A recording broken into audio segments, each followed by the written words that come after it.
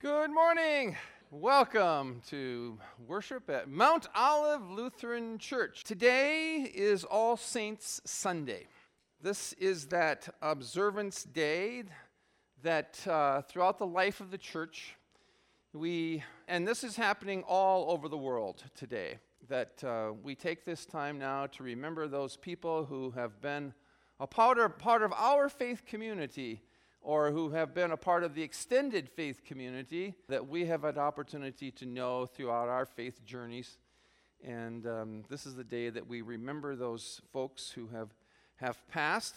Living God, in whom there is no shadow or change, we thank you for the gift of life eternal, and for all those who, having served you well, and who now rest from their labors, we thank you for all the saints, remembered and forgotten, and for those dear souls most precious to us. Today, we give thanks for those who during this last 12 months have died and entered into glory. We bless you, Lord, for their life and love, and we rejoice for them. Receive them into the arms of your mercy, into the blessed rest of everlasting peace, and into the glorious company of the saints in light. Amen. Our Holy Gospel today is from the 11th chapter of John, beginning at verse 32. Glory to you, O Lord. When Mary reached the place where Jesus was and saw him, she fell at his feet and said, Lord, if you had been there, my brother would not have died. When Jesus saw her weeping, and the Jews who had come along with her also weeping, he was deeply moved in spirit and troubled. Where have you laid him? He asked. Come and see, they replied. And Jesus wept. And then the Jews said, See how he loved him. But some of them said, Could not he who opened the eyes of the blind have kept this man from dying? Jesus, once more deeply moved, came to the tomb. It was a cave with a stone laid across the entrance. Take away the stone, he said.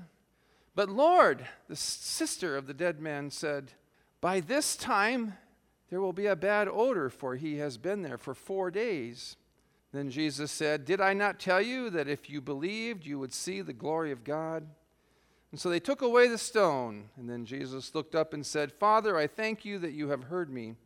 I knew that you always hear me, but I said this for those of the benefit of the people standing here, that they may believe that you sent me.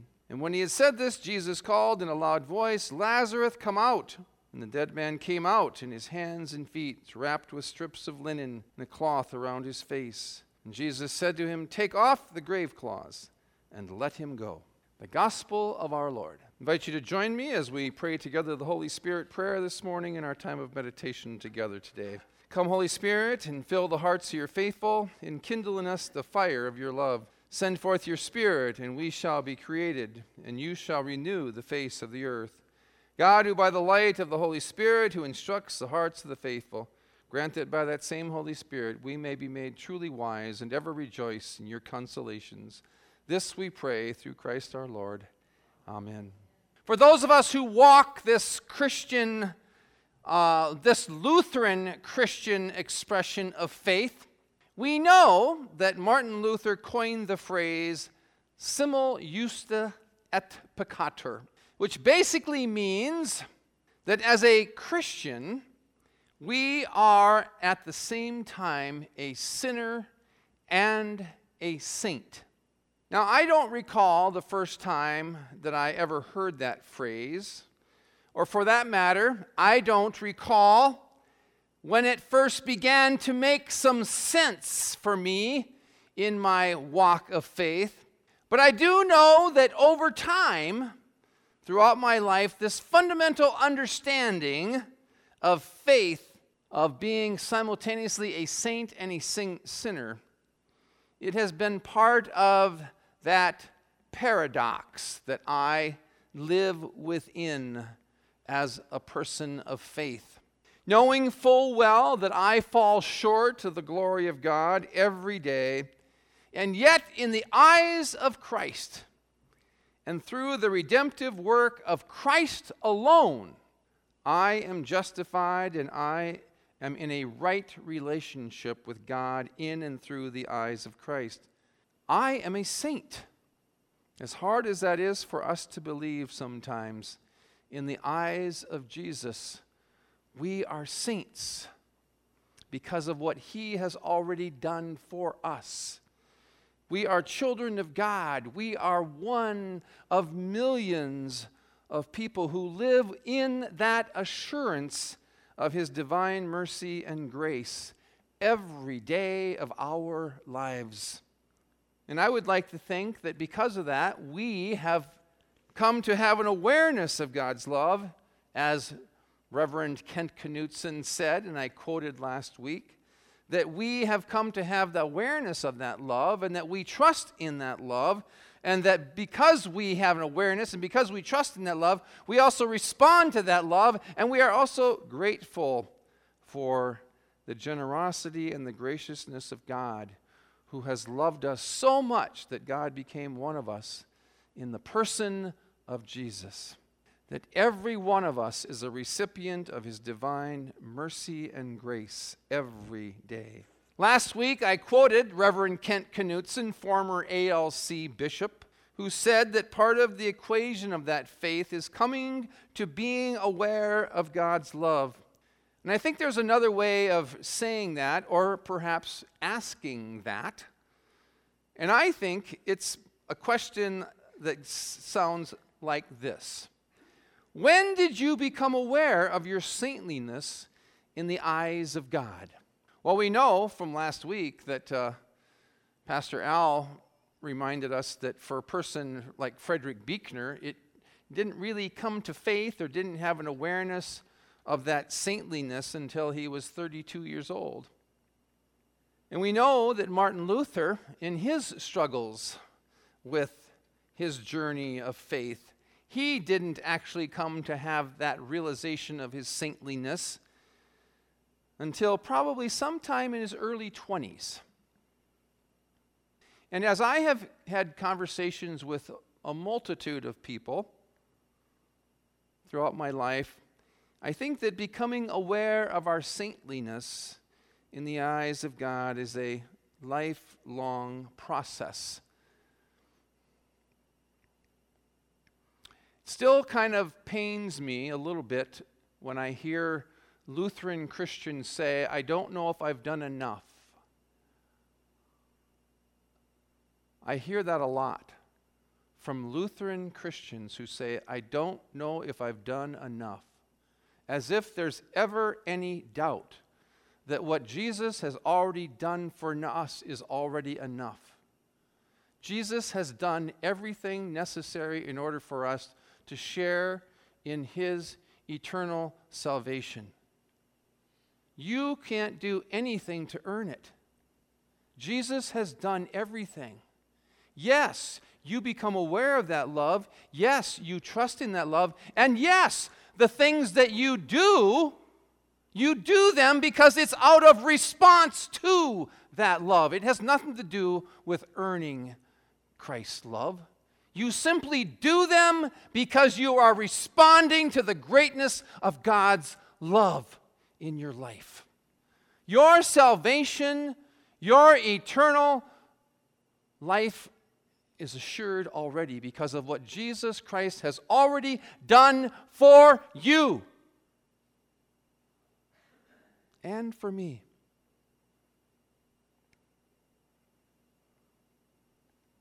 I've been thinking about pie this week.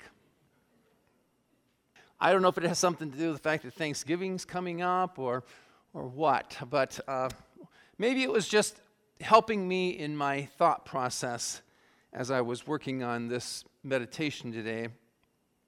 As I was beginning to take that mental inventory of some of the people who have brought the kingdom of God near to me in my walk of faith.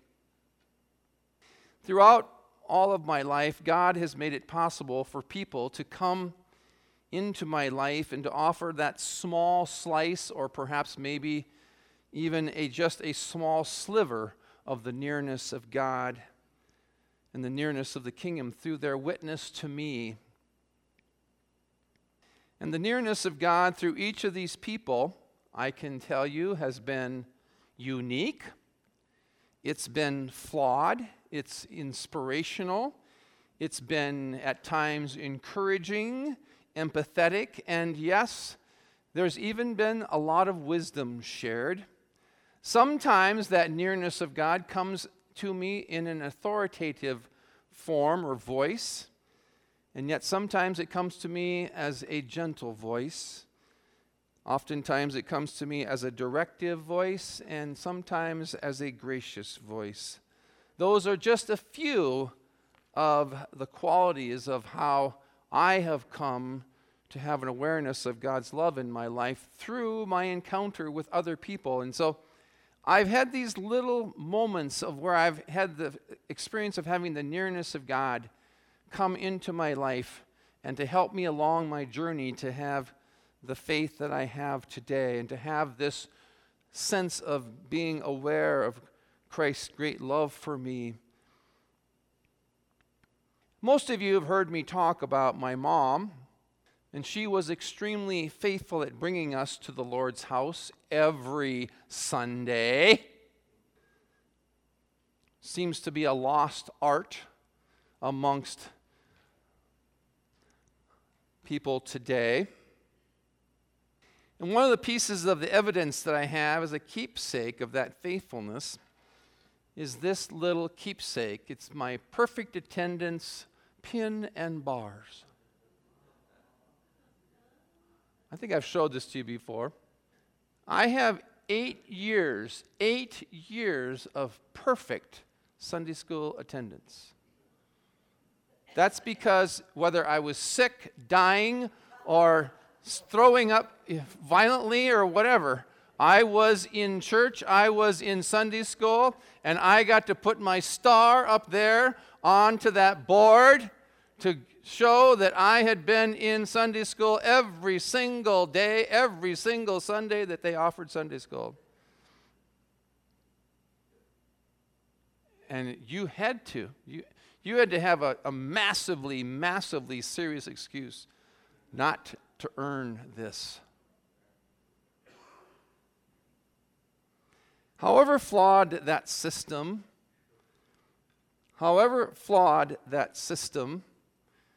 of cajoling, persuading, coaxing, or motivating us to be in Sunday school, it worked.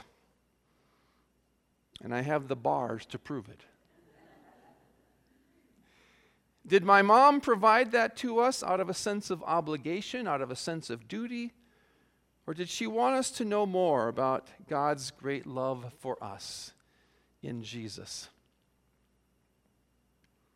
I don't really know because I never really asked my mom that question. But I'm grateful that she did it.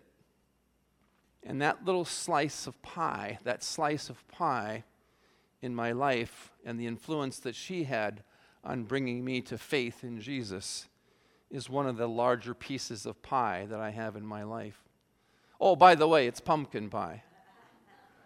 Because pumpkin pie is nice, clean slices.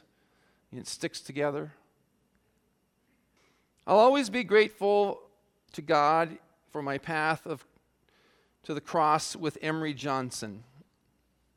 Emery Johnson was a person who came into my life at a very crucial period when I grieved the loss of my dad at age 15. And for Emery Johnson, he was the presence of Jesus in my life through his care, his positive attitude, and through the love of Jesus that he shared with me without hesitation. Without reservation or without hesitation, he shared the love of Jesus with me.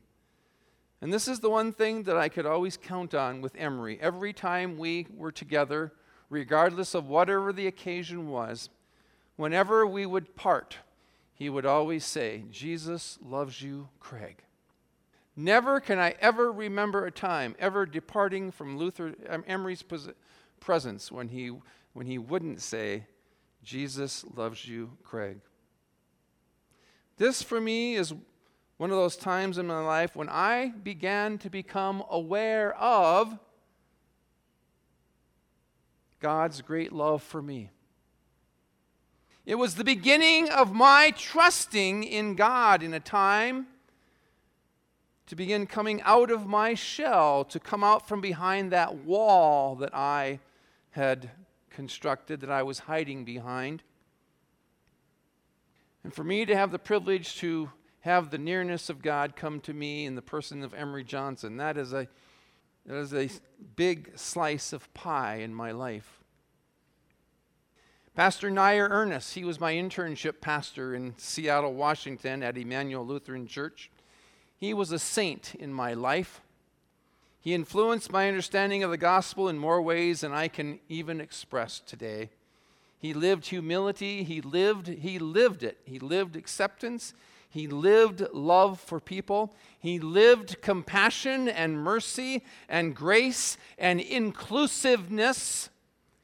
He saw every person as a child of God, but he also had a toughness and a street smarts that held people responsible. I experienced the nearness of the kingdom through his life and through his witness. And that slice of pie in my life is huge. And I want to tell you about one other person. Her name is Gracie. She was the kitchen cook at the Emmanuel Shelter in downtown Seattle. And I'll tell you, Gracie was scary. She was a scary person. She was rough. She was bossy. And yet she was a saint. I can't even begin to explain to you. Now Gracie, she loved cooking and she loved serving people. And when she loved serving people, she wanted it to be the best it could possibly be. There was nothing second rate about the food that she served. Everything was elegant. Everything was exquisite. And this was to homeless people. She loved these people. We would make trips down to the Second Harvest Food Bank in my little blue Datsun B210. Anybody remember what a Datsun B210 looks like? A little teensy car. And we would fill that car to overflowing, and the back end of my car would be weighed down, and I don't even know if my shocks could take it anymore. And Gracie was not a small person, and she took up a lot of space in my little car. But she could take those remnants, she could take those seconds, and she could make them into a gourmet meal. She was a saint in my life, even with that rough and tough veneer outside. These are just a few people in my life who have been saints in my life. And they are people that I have had the privilege to cross paths with and to have been the presence of God in my life. And they have been the nearness of the kingdom of God through their witness.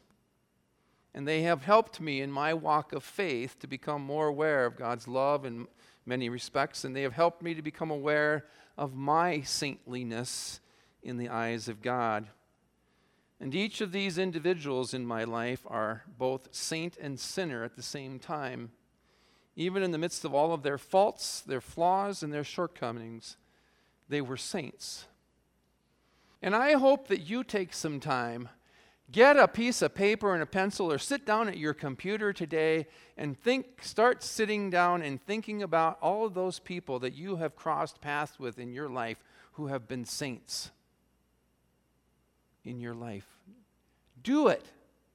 I've already started my list, and it's already over a page long.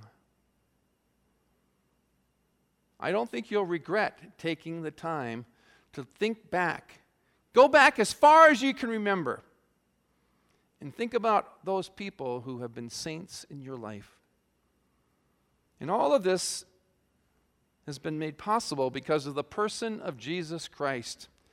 Our saintliness, our being in a right relationship, God, is only possible because of what Christ Jesus has already done for us.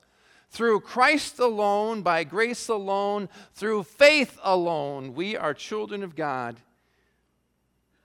Today is All Saints Sunday. It's a day in which we remember and we give thanks for the saints who now rest in Christ's everlasting arms of grace.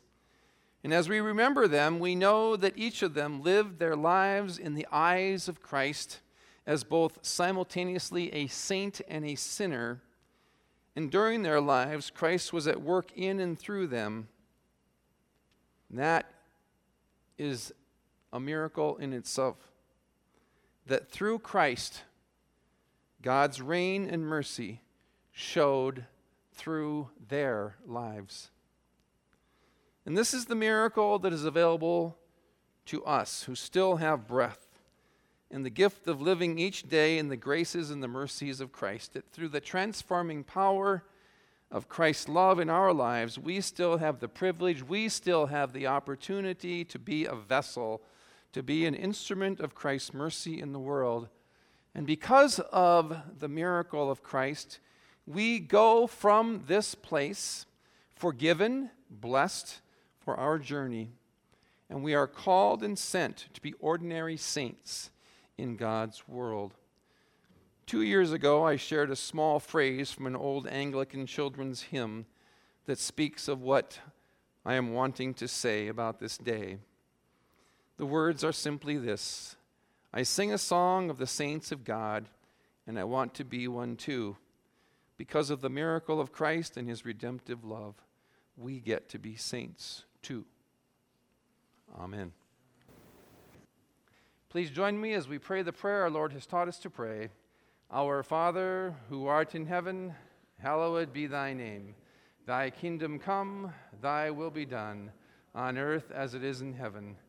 Give us this day our daily bread, and forgive us our trespasses, as we forgive those who trespass against us. And lead us not into temptation, but deliver us from evil. For thine is the kingdom, and the power, and the glory, forever and ever. Amen. And now the Lord bless you and keep you. The Lord make his face shine upon you and be gracious unto you. The Lord lift up his countenance upon you and give you peace. Amen.